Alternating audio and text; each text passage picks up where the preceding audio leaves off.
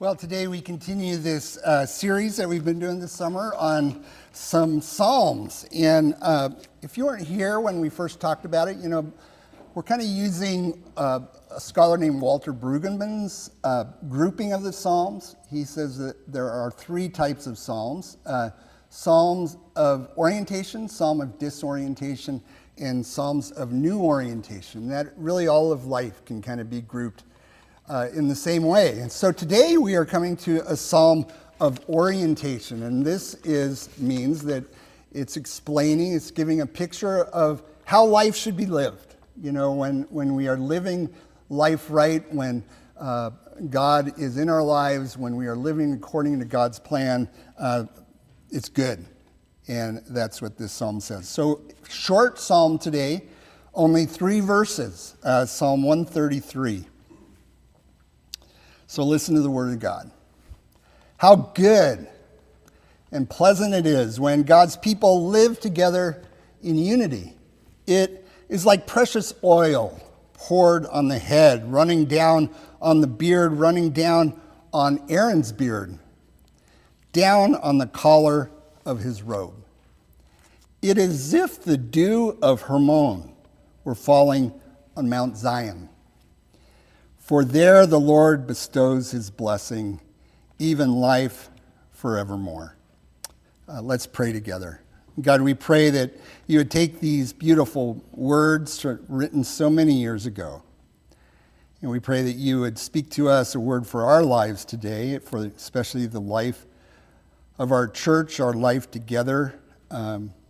Speak clearly to us, and may our hearts and our minds be open to your Spirit. In Christ's name, amen. So I have some friends with a great young couple named Josh and Katie, and a couple Sundays ago, he told me about a conversation he had with his wife on Sunday morning when they were getting ready to go to church. And it went like this. He said, honey, wouldn't you rather just kind of take it easy today? Not go to church. Let's just have some coffee, read the New York Times. I can make my famous French toast. It's been a really busy week. The kids are tired. We're kind of tired. What do you think? And Katie responded, Josh, I think there's more to this than you just being tired, because I've kind of noticed the last 4 or 5 weeks, you've been kind of dragging your feet when it comes to getting ready to go to church. What's really wrong? What's going on? Josh replied, well, yeah, I guess there is something, more than just being tired. I haven't been too excited about going to church lately. The sermons are kind of long and they're usually boring. Doesn't come to our church. It doesn't seem like anybody really sings a song. It just kind of seems dead. Worship seems kind of dead to me. I don't know. It hasn't done much for me lately. And Katie replied, oh, come on. It hasn't been that bad. I thought the sermon last week actually was pretty good. And, the singing, I think the choir and the singing, it's been cranking it up a little bit. Yeah, I guess you're right. It's really something else. I go and I don't really feel like I know anybody there. Everybody's talking to each other. Everybody seems to be so happy to see each other, but they don't seem very happy to see me. And I kind of feel left out. And if I have to have a conversation, I have to take the initiative. Nobody ever comes up to me.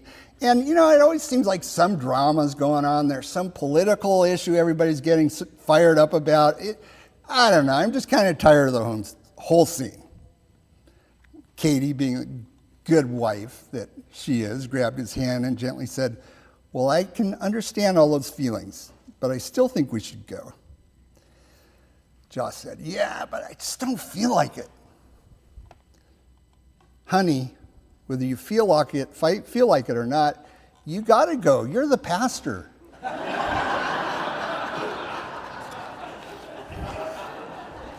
That's pretty good, don't you think? And I think we kind of laugh at this because, well, number one, do we ever feel like pastors feel like not going to church? I can tell you sometimes, some Sundays there are those Sundays. But we also laugh at it because, let's face it, The church is kind of a mixed bag. I mean, there are times, at least at one point or another, if we have been around the church long enough, where we've been disappointed or we've been hurt. I mean, the church is full of a bunch of broken people, so it can be broken at times as well, and often falls short of what God envisions for it to be, and it's a beautiful vision. You know, I know some of you have recently come from church experiences where there's been a lot of hurt. It's been painful, and people said hurtful things, and it just seemed like a big mess, a lot of misunderstanding. Man, I tell you, that's a painful thing to go through, because the church is your family. And when you have those hard times, it's hard. And some people I talk to have no church background, but they've heard about the church, and their response is, I'm a spiritual person, but I enjoy my spirituality, you know, out in the parks and surfing and doing other things, not at a church, not with organized religion. You know, it'd be easy, I think, and oftentimes people do, and a lot of people do today, that just say, you know, I love God. Man, I don't want to get anywhere near the church. And yet, here we are this morning, all of us. Because I think the church is compelling in some ways, is it not? There's something that goes on here that doesn't go on in anywhere else in our society. Well, I was thinking about this baptism today. I mean, how many incidences in our society today was there something like a baptism, where a bunch of people of all ages and all different kinds of people make a promise to a family to love their child and to nurture them and to grow them up and to be like family to them. That's a beautiful thing, isn't it? I think that is just the church at its best. Where else do we get that? So we yearn for it. And as the Psalm of Orientation says, of course we yearn for it, because this is life as it should be lived. All of us, whether we're people of faith or not, we're wired. We're created for relationship. I mean, it's so interesting, the great commandment, love the Lord your God with all your heart, soul, and mind. It doesn't stop there, does it? And love your neighbor as yourself. God's vision for humanity, no doubt about it. I mean, it's all over the Bible. It's for us to have deep, life-giving relationships. You know, I've been so surprised, not surprised, but I've been maybe surprised at all the articles I've read recently in the New York Times. I don't know, something's going on at the New York Times. I think it's being converted or something.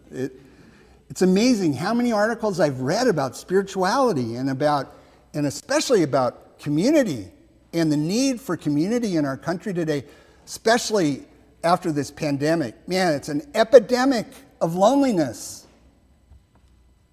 And not just in our country. I read a few months ago that Britain now has a minister of basically loneliness, of trying to help people deal with their loneliness as a society, because it's an epidemic. So many lonely people. It's not the way God created us to live life. He has created us to live with each other, as tough as it may be sometimes. And like I said earlier, we're a bunch of broken people. And not only that, we're family. Families are kind of dysfunctional, right? Oftentimes.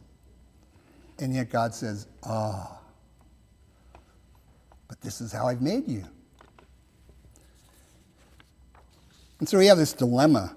You know, we yearn for it, we're wired for it, and yet we get hurt sometimes and we pull back. It's like porcupines, you know. Have you ever heard this illustration? Porcupines, can you imagine porcupines getting close to each other? Think about that for a second. It's tough. They want community, they want to be connected, they come together, and then they hurt each other and they go back out. That's how we are. And yet, this psalm so clearly is an affirmation of God's design for humanity. How good and pleasant it is when God's people live together in unity. Now, this psalm gives us two beautiful poetic images that are kind of key to how we can live together in this unity, and what the church, even though it's an Old Testament psalm, it's definitely, we can apply it to our church. How do we live together in community and really live out the vision? Because I got to tell you, I've said this before, but there's not too many better things than the church when it's really living out what God intends for it to do. I just got to say it. I've experienced it. It's beautiful.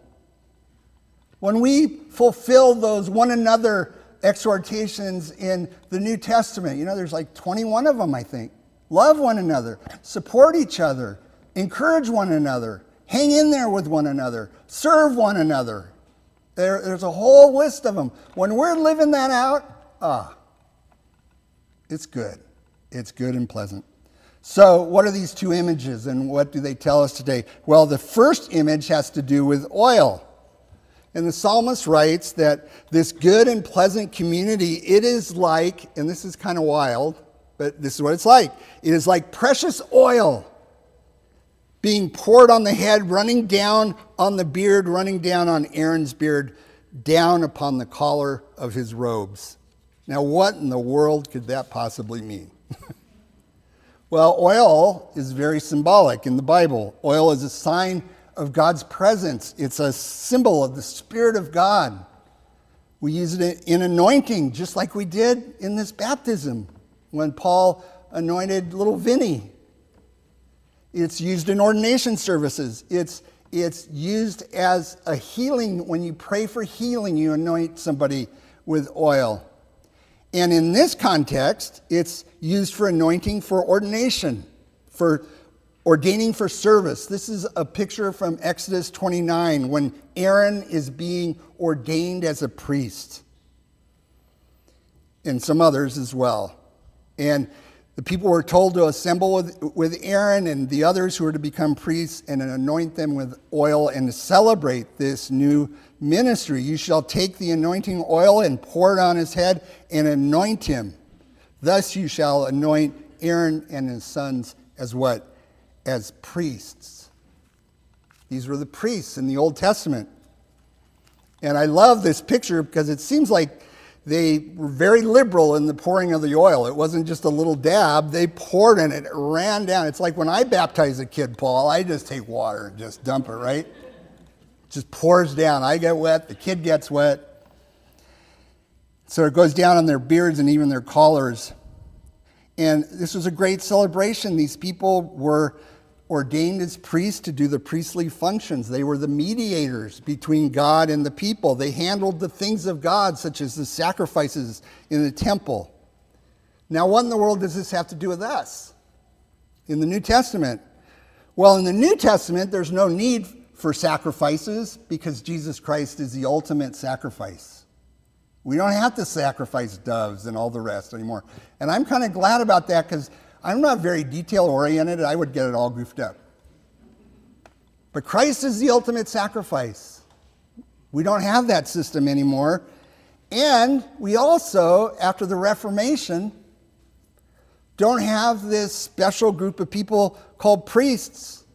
Because in the Reformation, they said, we are all priests. All of us.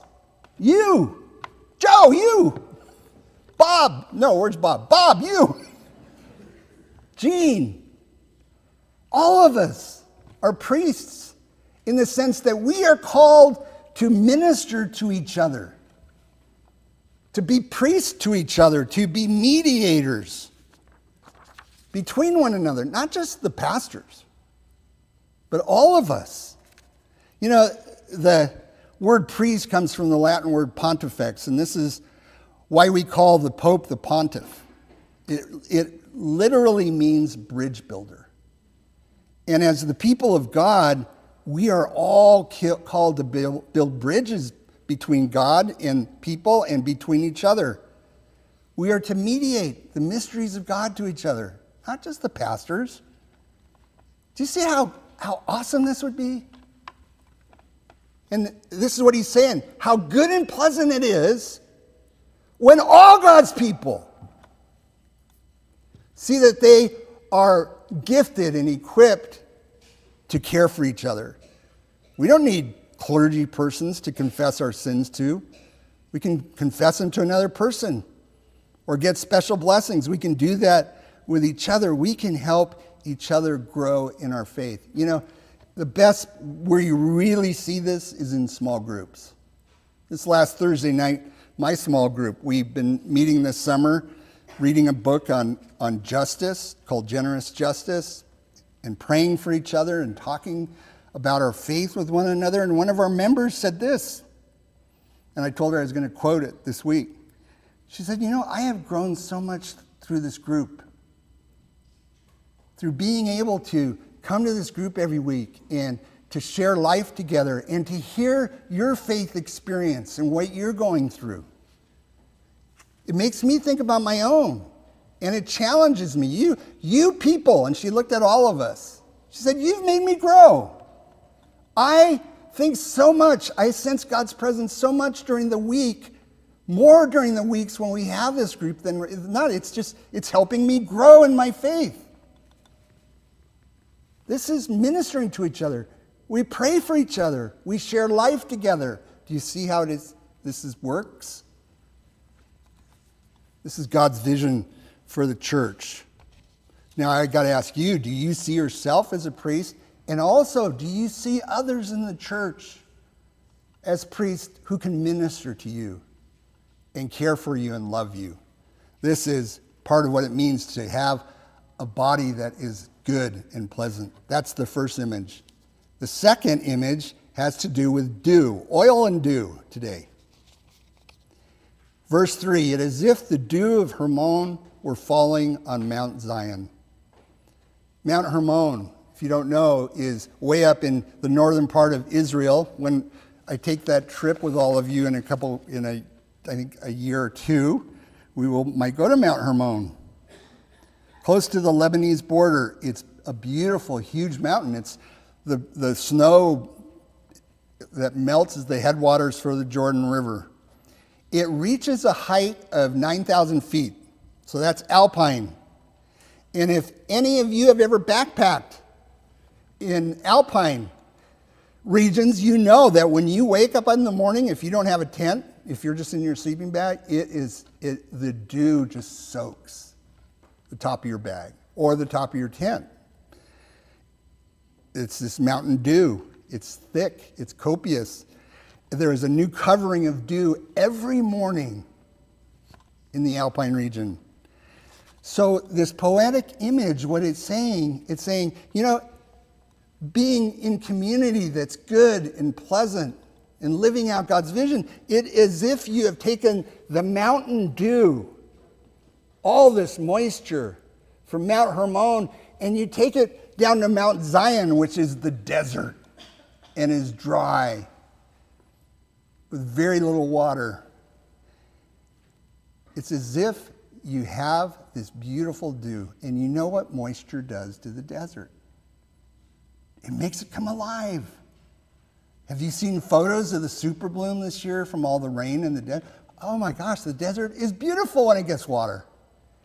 What is it symbolizing? It's symbolizing new life and possibilities. And most importantly, it's symbolizing a community that is abounding in grace. Abounding in grace. Freshness, fresh beginnings, a picture of the unexpected. You know what this tells us in our life together? This is how our relationship should be. that we treat one another abounding in grace, that we allow people to be people in process, imperfect, broken people who are being remade in the image of God, being made new through the grace of God. That means we are people in process. God is never finished with us, and we see each other in the same way. We expect that God is working in our brothers and sisters. Boy, this means that nobody is outside of the power of God's grace, that God can do a new thing in that person's life, that he or she can change and grow and become the new person in Christ. That person is more than maybe the mistake they made many years ago. Man, do you need to see somebody in the church in that light that you've put in a box? Or your kid? Or your husband? Or your wife? To come expecting that God is doing something new in their life. Oil and dew. Unlikely symbols of community, but great symbols. Challenging symbols. How good and pleasant it is when God's people live together in unity. Amen. God, we thank you for this great scripture. Oh, I just pray that our church could be a healthy, thriving, vibrant church where we live out the vision that you have for your church.